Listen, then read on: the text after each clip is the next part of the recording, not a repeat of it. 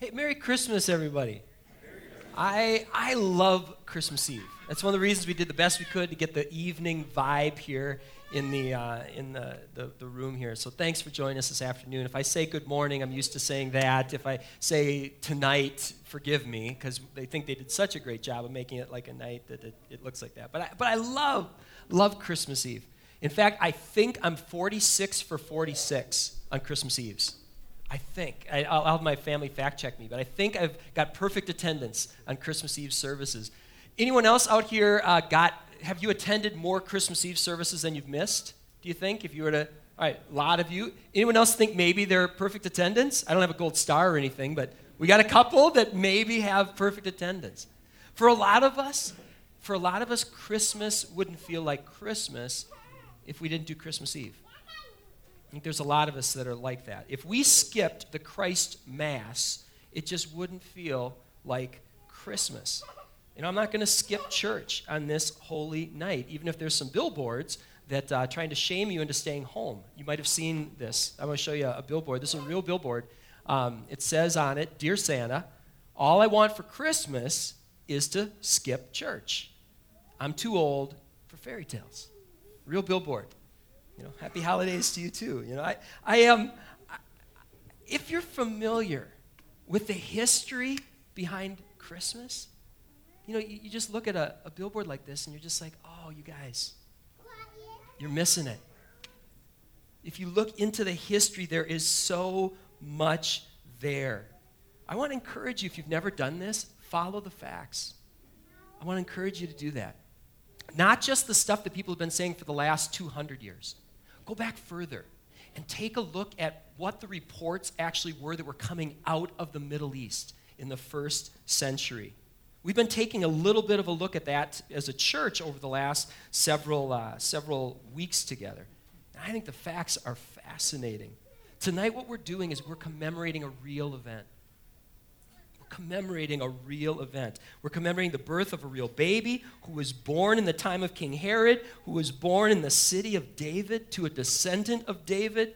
We're celebrating a birth that was proclaimed by angelic beings and attested to by humble shepherds. Those of us who call ECC our church home, we've been, like I said, digging into the history surrounding this event. And again, the facts are fascinating. We don't have a birth certificate that's got the exact day. We don't have a birth certificate that's got the exact time of his birth. But what we've got are reports coming out of the first century, so many of them, that there are more reports coming out of the first century for Jesus of Nazareth than there are for the Emperor Tiberius, who was the emperor during Jesus' ministry. It's crazy. And the group that's giving us these reports, it's as diverse a group as you're ever going to find. There was a first century tax collector. There was a first century fisherman. There was a man who once persecuted Christians. There was a military guy turned historian named Josephus. The list goes on. And evidence for Jesus' birth, it also comes to us courtesy of the Roman Empire. We were talking about this just last week. Have any of you ever heard of the Church of the Nativity? It's a real place in Bethlehem. You've heard of it? Guess who founded the first one? It was the Roman Empire. The Romans built the first church, and they built the first church of the Nativity. They built it right there on a site, a little limestone cave on the outskirts of Bethlehem, where people said that Jesus was born. Something happened. Something happened 2,000 years ago. A real baby was born in a real place, and that baby forever changed the world. The series that we just wrapped up on Sunday, in it, we spent most of our time studying a document, an ancient document. It's an account of Jesus' birth that was handed, and his life that was handed down to us by a first century physician named Luke. And if you do your homework, you're going to find that Luke's authorship was uncontested. His scholarship was exemplary. And where Luke can be fact-checked, Luke's facts check out. Again, if you've never studied the history, I want to encourage you to take a look. That city where Jesus was born, it's the same city that prophets of old said this is where he's going to be born. It's the same one. It's a city called the City of David, also known as Bethlehem. And the city's namesake David, he was a shepherd boy. He grew up to become the shepherd of the nation of Israel. And hundreds of years later, in those same fields, there were other shepherds keeping watch over their flock by night. And as we've said before in this series, these are quite possibly the very same shepherds that kept watch over sheep, little lambs that were sacrificed in Jerusalem. And the baby that the shepherds discovered lying in the manger in the city of David was a descendant of King David who would one day grow up to be the sacrificial lamb who would lay down his life for his sheep on a hill just outside of Jerusalem. And Jerusalem is the name of a city that was also known as the city of David. Now, these shepherds, as we read in Luke's account, they were invited to come and to see this baby. And they were invited to do so by angels, the account says. And that's where we start to go look at the account and maybe go, okay, whoa. Here now we've crossed the line. Now we've crossed the line from fact to fiction, right?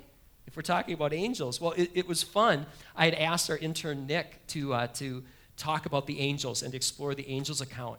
And as he was sharing, I didn't know this going in, but he starts sharing about his own story where he had two accounts that he can't explain apart from angels. And one of the things I want to encourage you to do is ask around. You're going to be surprised how many credible, reasonable people have an angel story or know somebody firsthand that does.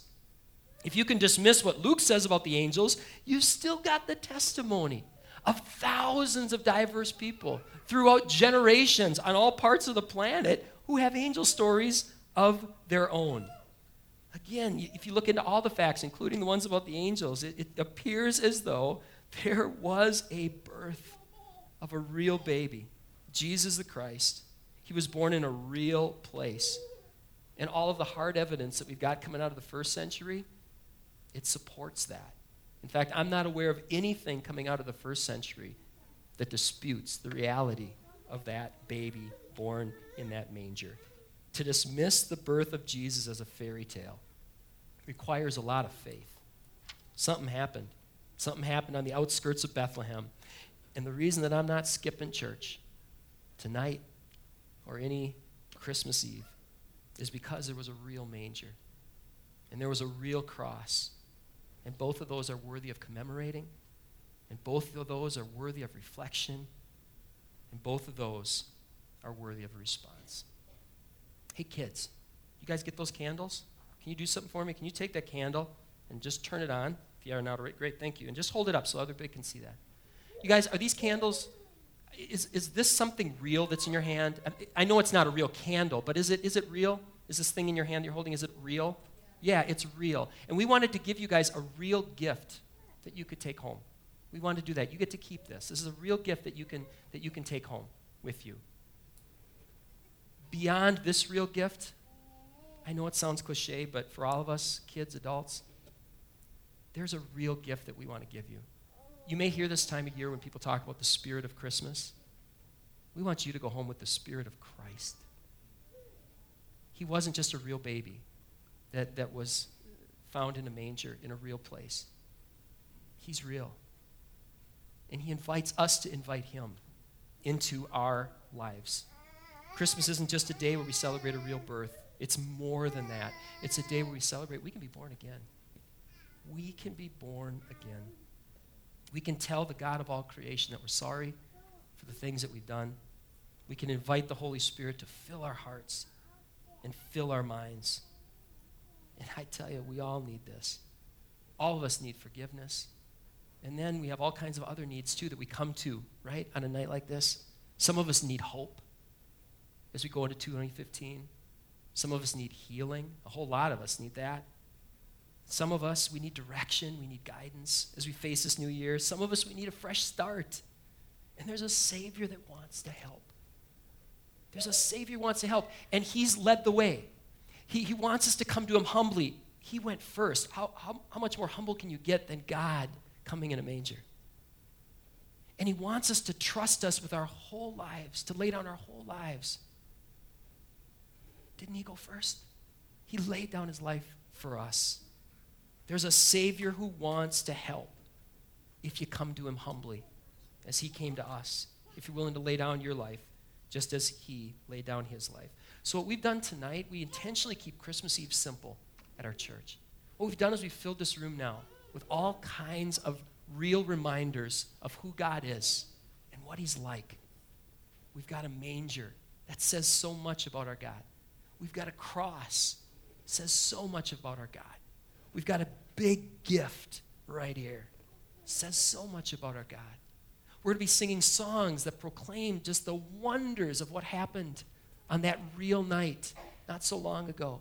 We've got lights. We've got family and friends. Some of you even brought babies. Thanks for that, right? So we got all of these signs. We have all of these symbols. We have all of these profound things here tonight.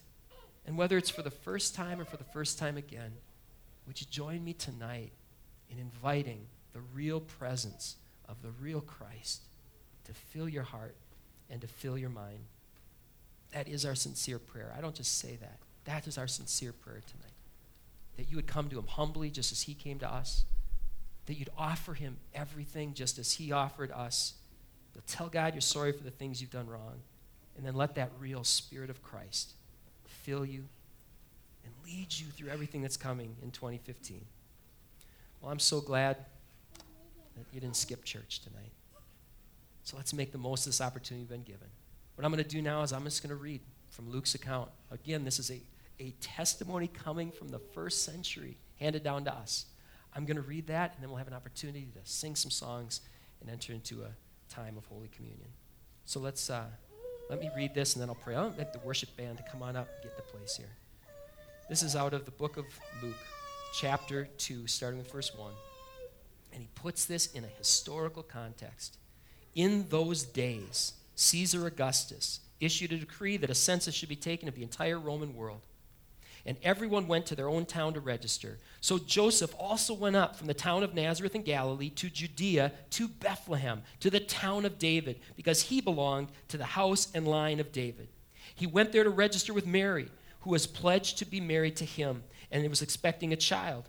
While they were there, the time came for the baby to be born, and she gave birth to her firstborn, a son. She wrapped him in cloths. She placed him in a manger because there was no guest room available for them, or no room for them in the inn. And there were shepherds living out in the fields nearby, keeping watch over their flocks by night, and an angel of the Lord appeared to them. The glory of the Lord shone around them, and they were terrified. But the angel said to them, "Don't be afraid. I bring you good news that will cause great joy for all the people. Today is born in the town of David a Savior who's been born to you. He's the Messiah. He's the Lord. This will be a sign to you. You will find a baby wrapped in cloths, lying in a manger." And suddenly, a great company of the heavenly hosts appeared with the angel proclaiming God and saying, "Glory to God in the highest heaven, and on earth peace to those on whom his favor rests."